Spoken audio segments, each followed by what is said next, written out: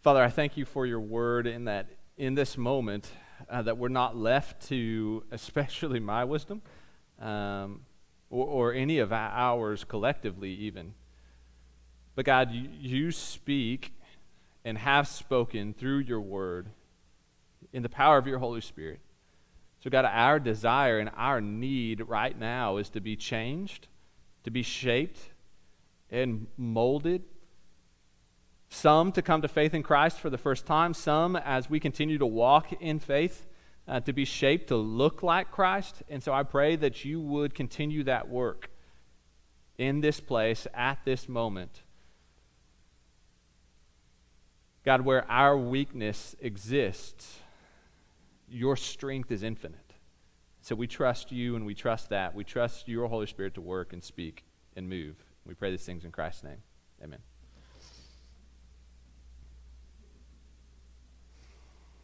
So I have a prop this morning. This is a shoestring. And in and of itself, it doesn't do, it ties your shoes, but it's not in a shoe right now. So in and of itself, it doesn't do much, right?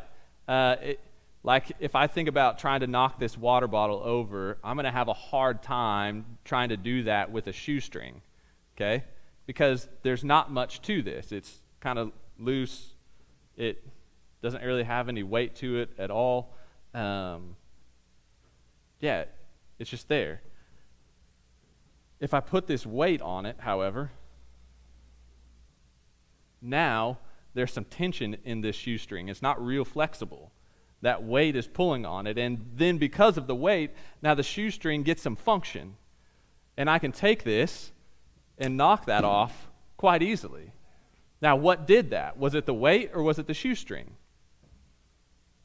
Yes, it was both. In the passage that we come to this morning in Philippians chapter 2, there is some tension in the passage, just like there's tension in that string. And it's a question of what's at work. Is it God or is it us? And the answer to that is yes. It is both. Before we read these verses, you need to understand a little bit about Paul and where he's at when he's writing these. I don't mean where he's at geographically. I mean where he's at spiritually and relationally. The Philippian people are a people that he had come to on his missionary journey, and he shared the gospel with. The first person that he encountered is a group of women, and he shared the gospel with them, and out of that, Lydia became a follower of Christ. And so she's the first convert in Philippi. And then Paul goes in and he's teaching in that town. He ends up getting thrown in jail, in prison. And while in there, because of the way that he conducts himself and the witness and the spirit that's at work in Paul, you have the Philippian jailer that comes to Christ. And all this is in Acts, I think it's 16. And so from these two converts, then Paul sticks around a little bit and is teaching the people and really becomes a friend to them, a companion with them. And those early converts become church workers. And they're doing the work, kind of like this guy in the video in Quebec, doing the work of sharing the gospel, of starting the church, of doing the work of the ministry in that place. And so there's a deep love for Paul for those people and a deep love from those people for Paul because of the way that God had used him when he was there. And so when Paul's writing this letter, unlike many of his other letters, he's not writing to correct them necessarily.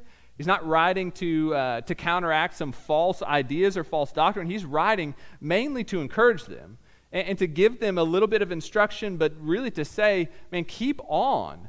Let the gospel be at work in you. Let Christ be at work. Follow him. Be like him. And he's writing to encourage them. And so that's kind of where we come to when we come to Philippians chapter 2. And we're just going to look at verses 12 and 13. It says, "Therefore, my beloved, as you have always obeyed, so now, not only as in my presence, but much more in my absence, Work out your salvation with fear and trembling, for it is God who works in you both to will and to work for his good pleasure. It is God who works in you both to will and to work for his good pleasure. In these verses, we see that God's work in us is the fuel that makes all of our own efforts possible and effective to become like Jesus. God is the fuel in us that takes all of our efforts and makes them possible and effective to be more like Jesus. The first thing that we see that I want to encourage you on this morning, this year in 2020, if you're thinking about resolutions, which maybe you're not even there yet, we're not there yet. We've not thought this far in front of our face. And by we, I mean Sandy and I.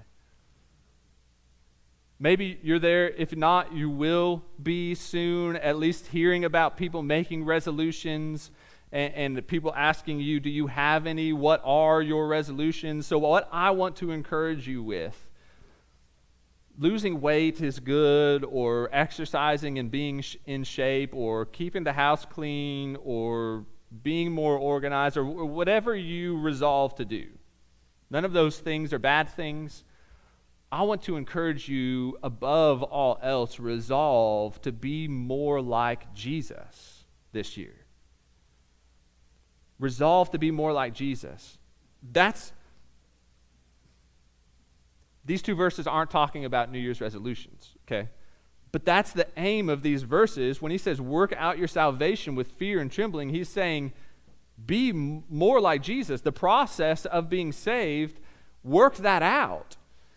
And so the first thing we see in that is that salvation is a process. Right before this, in Philippians chapter 1 and verse 6, he reminds us that he who began a good work in you will bring it to completion, pointing to the idea that when Christ begins the work of salvation in us, when we trust him in faith, that's not like a, hey, I did that when I was 8 years old thing, so I'm good. Like it was a one-time deal, now it's just reality. It's an ongoing process that we continue to work that out. We are walking out the process of salvation. God is working in us the process of salvation. So what do I mean by that? Because most of the time I think we think of it as salvation. I was saved when. Is that fair to say generally? We think of it at one point in time, I was saved when, I was in this church, or I prayed this prayer, or I was this old. We are being saved. Now, let me just clarify for the sake of it. I'm not saying that you can get on the train and fall off of the train. Okay? Not in a sense of we're being saved, but maybe we exit that process at some point. When you're in that process, he who began a good work in you will bring it to completion. Once that work begins in us, there's no falling off that train. Salvation is happening, and there's no, well, if I stop, then I'm not being saved anymore. No. You are being saved. It's a process. Romans 8:29 and 30 says, for those whom he foreknew, meaning God, he also predestined to be conformed to the image of his Son, being more like Jesus, in order that they may be the firstborn among many brothers. Those whom he predestined, he called. Those whom he called, he justified. Those whom he justified, he also glorified. That whole thing at the end, those whom he predestined, he called. Those whom he called, he justified. Those whom he justified, he also glorifies. It's that process. Glorification happening when we die and we go to be in heaven before the throne of God and made perfect forever. That's the end of that process. That's the completion that Philippians 1:6 is talking about. We'll bring it to completion when we stand before the Lord made perfect through Christ's righteousness because of our faith in him. That is the point of completion. But it's a process along the way. So the question is, have you begun in the process? Have you come to the point where you realized, I'm in desperate need of some help? Because according to my way, as I walk according to me, we used a phrase earlier in one of the Sunday school classes that I was sitting in, you do you. And I said, I want to suggest maybe a slight modification to that phrase. Let's say you do Jesus, because if you do you and I do me, and I follow my desires and my wants and my feelings and my passions, that's going to lead me away from Christ, because my nature at its base level is sin. All of us, from the time we were born until the time we die, our nature originally is bent towards sin. And I've said this before, and I'll say it again. I'll say it many times. You don't have to look any further than a 2-year-old to figure that out, or an 18-month-old. You spend a little bit of time around little kids like that, and you'll realize these kids are hoodlums.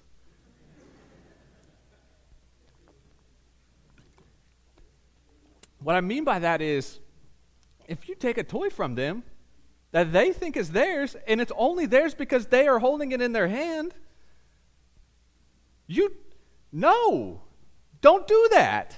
Give me that back. I mean, they're selfish. And then if you ask, did you do that? Did you hit him because he took that from you? No, I didn't. I didn't hit him. Or we experience this on a daily basis at our house. Come here. No. Excuse me? No, because they want to do their own way. We want to do our own thing. Our nature is sin. And we all have to come to the point where we realize that, and we realize that God is perfect, and in his perfection and in his justice, he must punish sin. Not because he doesn't love us, not because he doesn't love people, because he's just. Just like any judge, if they don't enact justice, is not being a judge. God is a perfect judge. And so our sin and his justice leads us to deserving justice, unless something else changes. And that thing that has changed is that God sent Jesus to die on a cross to be executed, not for his own sin, but for ours. Our sin put him on the cross. We would have, if we were in the crowd, yelled, "Crucify him," on the day of his sentencing. And nothing that we could ever do in our life can make up for that. Can make up for sin. We can't, amidst our sin, we can't go, man, I better spend the next 30 years feeding a lot of homeless people and serving up a lot of food and giving a lot of money away. I better hold doors open. I better be real nice to anybody. I better tip well when I eat at a restaurant. I better love my kids well. None of that will make up for our sin before God. We can't do enough good things to make up for the sin that we've committed against him. We have to come to that understanding and realize that Jesus is the only way to fix that. We trust that he died on our behalf, and that the only way for God's justice to be satisfied is to point to Jesus for that justice and realize that God punished him on our behalf so that he could show grace to us, to not give us what we deserve, because he's given Jesus what he doesn't deserve. So we trust that. And when you come to the point where you say, I'm a sinner in desperate need of forgiveness, in desperate need of help, and I realize that Jesus is the only way, not the 330 million Hindu gods who've done nothing, but Jesus came and lived perfect and died on our behalf. You trust that in him. You turn away from you. That's the beginning of that process. Faith in Jesus. That you believe. Beyond that, if you've begun, where are you at in the process? Today, now. In becoming more like Jesus, in working out your salvation with fear and trembling. Have you started, and where are you at in the process? This idea of working it out, it means to work to bring to completion or final completion. It's like this. Anybody in here fire builders? Like, we in Weatherford, our house had a wood-burning fireplace. And if you don't know this, my background prior to being a pastor is a fire protection engineer.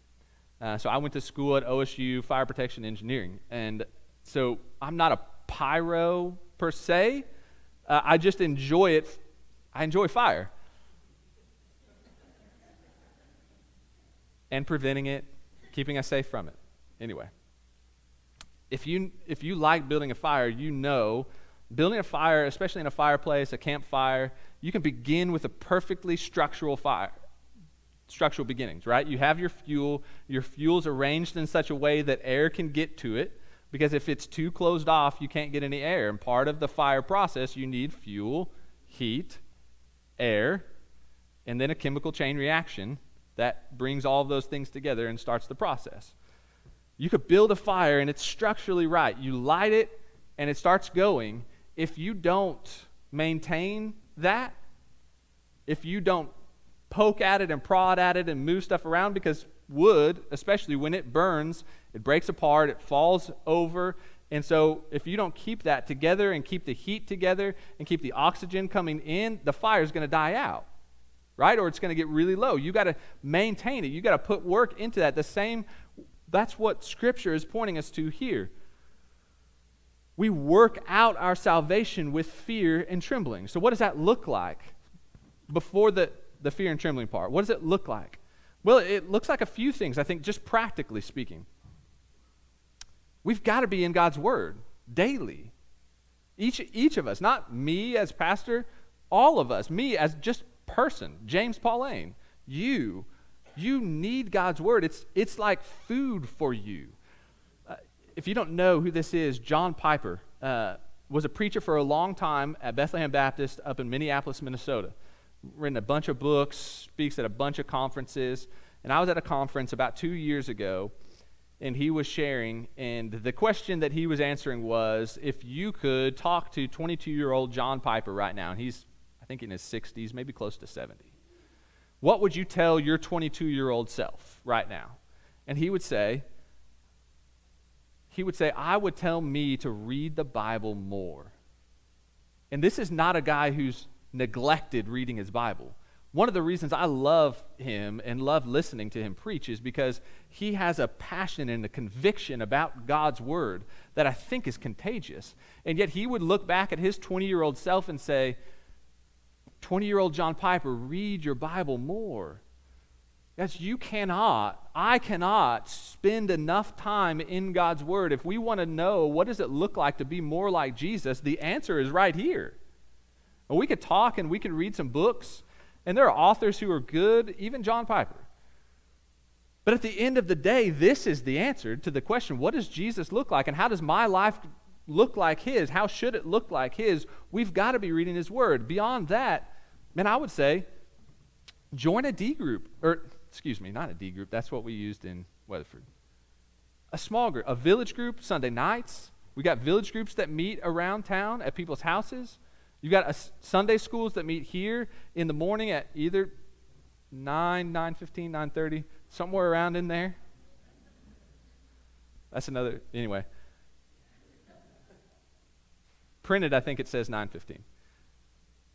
Join a Sunday school and get together and study, and more than just studying God's Word, but enjoy one another's company, share life with each other in Sunday school, in village groups, do life together. We need each other to push each other to be more like Jesus. I can't do it on my own.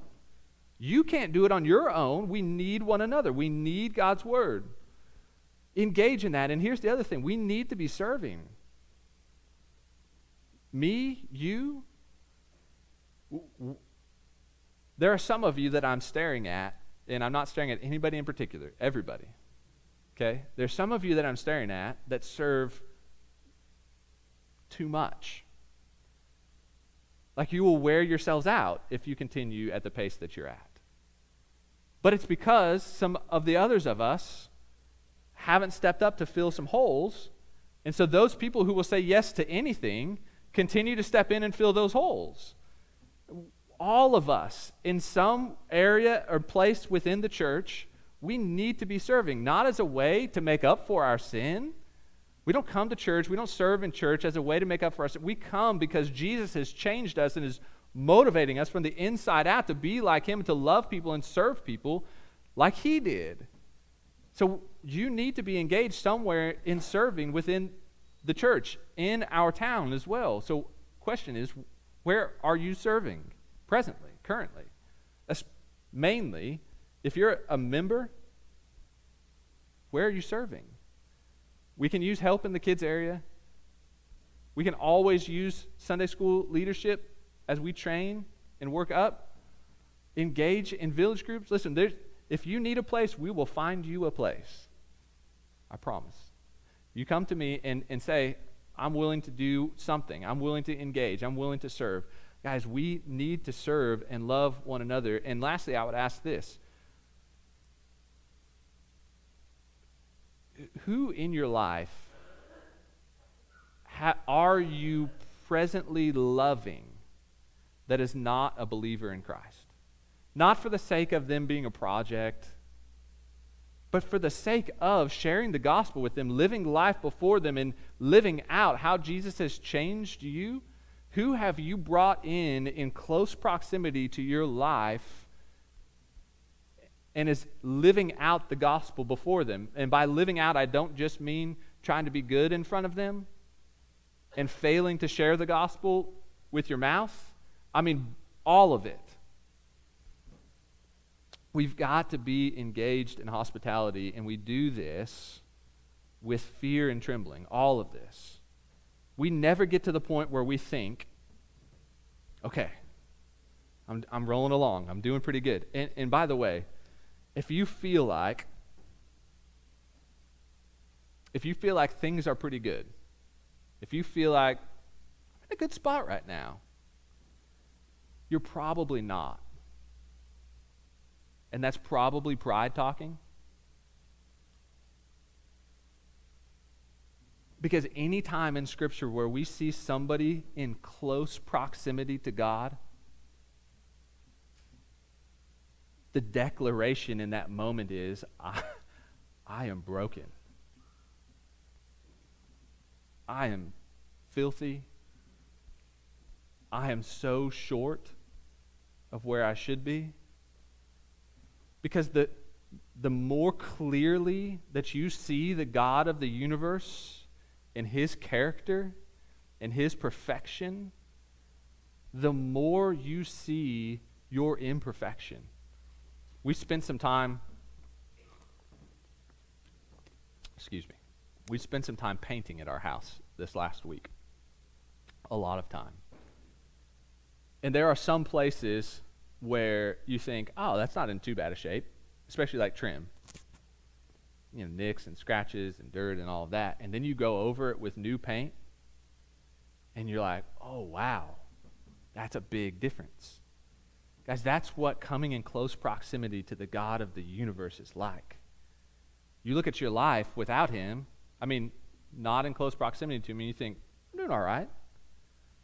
And then you put God next to you in the perfection of His character, and it shows all of your flaws and all of your nicks and all of your dirt and all of your imperfections, not in a way that makes you feel horrible, but in a way that says, He is perfect. He's divine. He's worth getting up on Sunday morning and coming together and worshiping. He's worth coming together and serving one another to show His work in me. We need to be in process with fear and trembling.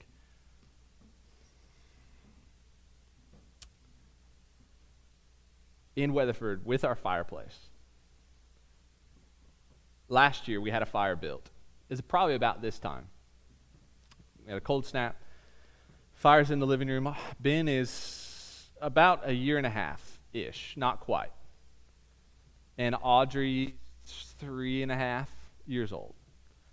Fire in the fireplace. Our living room is kind of long and skinny, and fireplace is down at the end.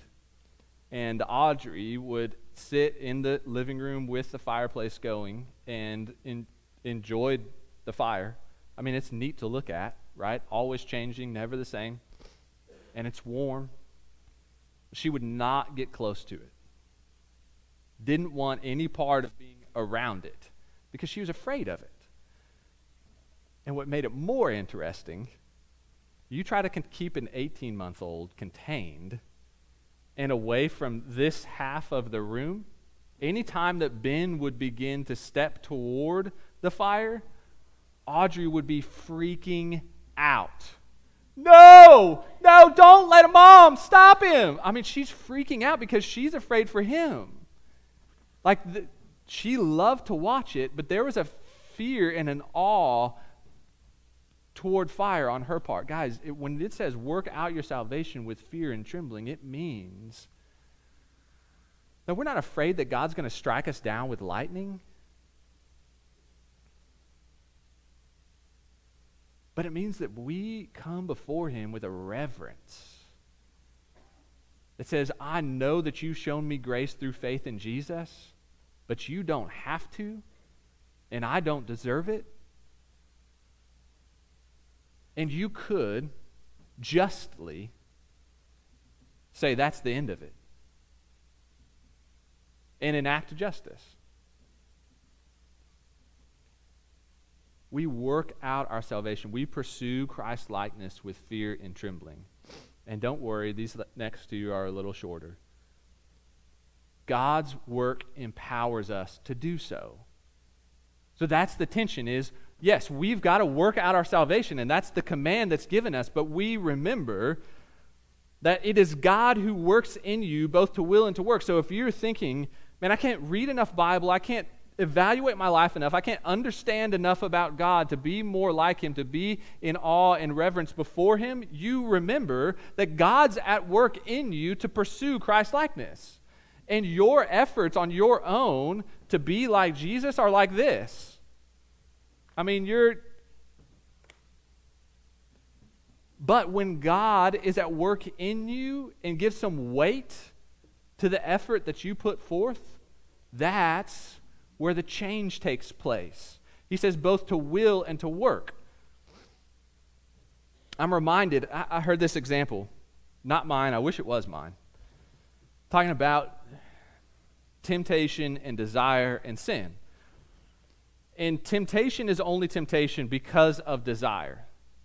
For instance, if I had a bowl of rocks in front of me, I'm not tempted to eat that. Because I don't have a desire to eat rocks. One, I know it's going to turn out poorly for my teeth. I'm not going to have any teeth left. Two, there's no taste. There's no nutritional value. I mean, I'm just not wired to desire to eat rocks. It's not a temptation for me. But you put a pecan pie and a slice of chocolate cake and some iced sugar cookies and some homemade fudge all on a plate. And listen, I can name off any sweet thing in that. I'm an equal opportunity sweet eater, okay? You put a plate full and a bowl full of that, man, I'll eat until I'm sick. Because my desire is to eat those things. And so when it's sitting there, it is a temptation not to chow down on it. When it says that it is God who wills and works, he has the ability to will, to work on our will and our desires. So where there is struggle for you, if it's lust, if it's materialism, meaning that you love stuff and you want more, I mean, if it's eating, it could be alcohol. In our day and age, listen, marijuana is everywhere. It could be anything that you desire, that you're tempted by, where there is sin in your life. It is God who can work in you to help you overcome, to remove those temptations. We've got to ask, God, this thing is eating my lunch. You need to help me.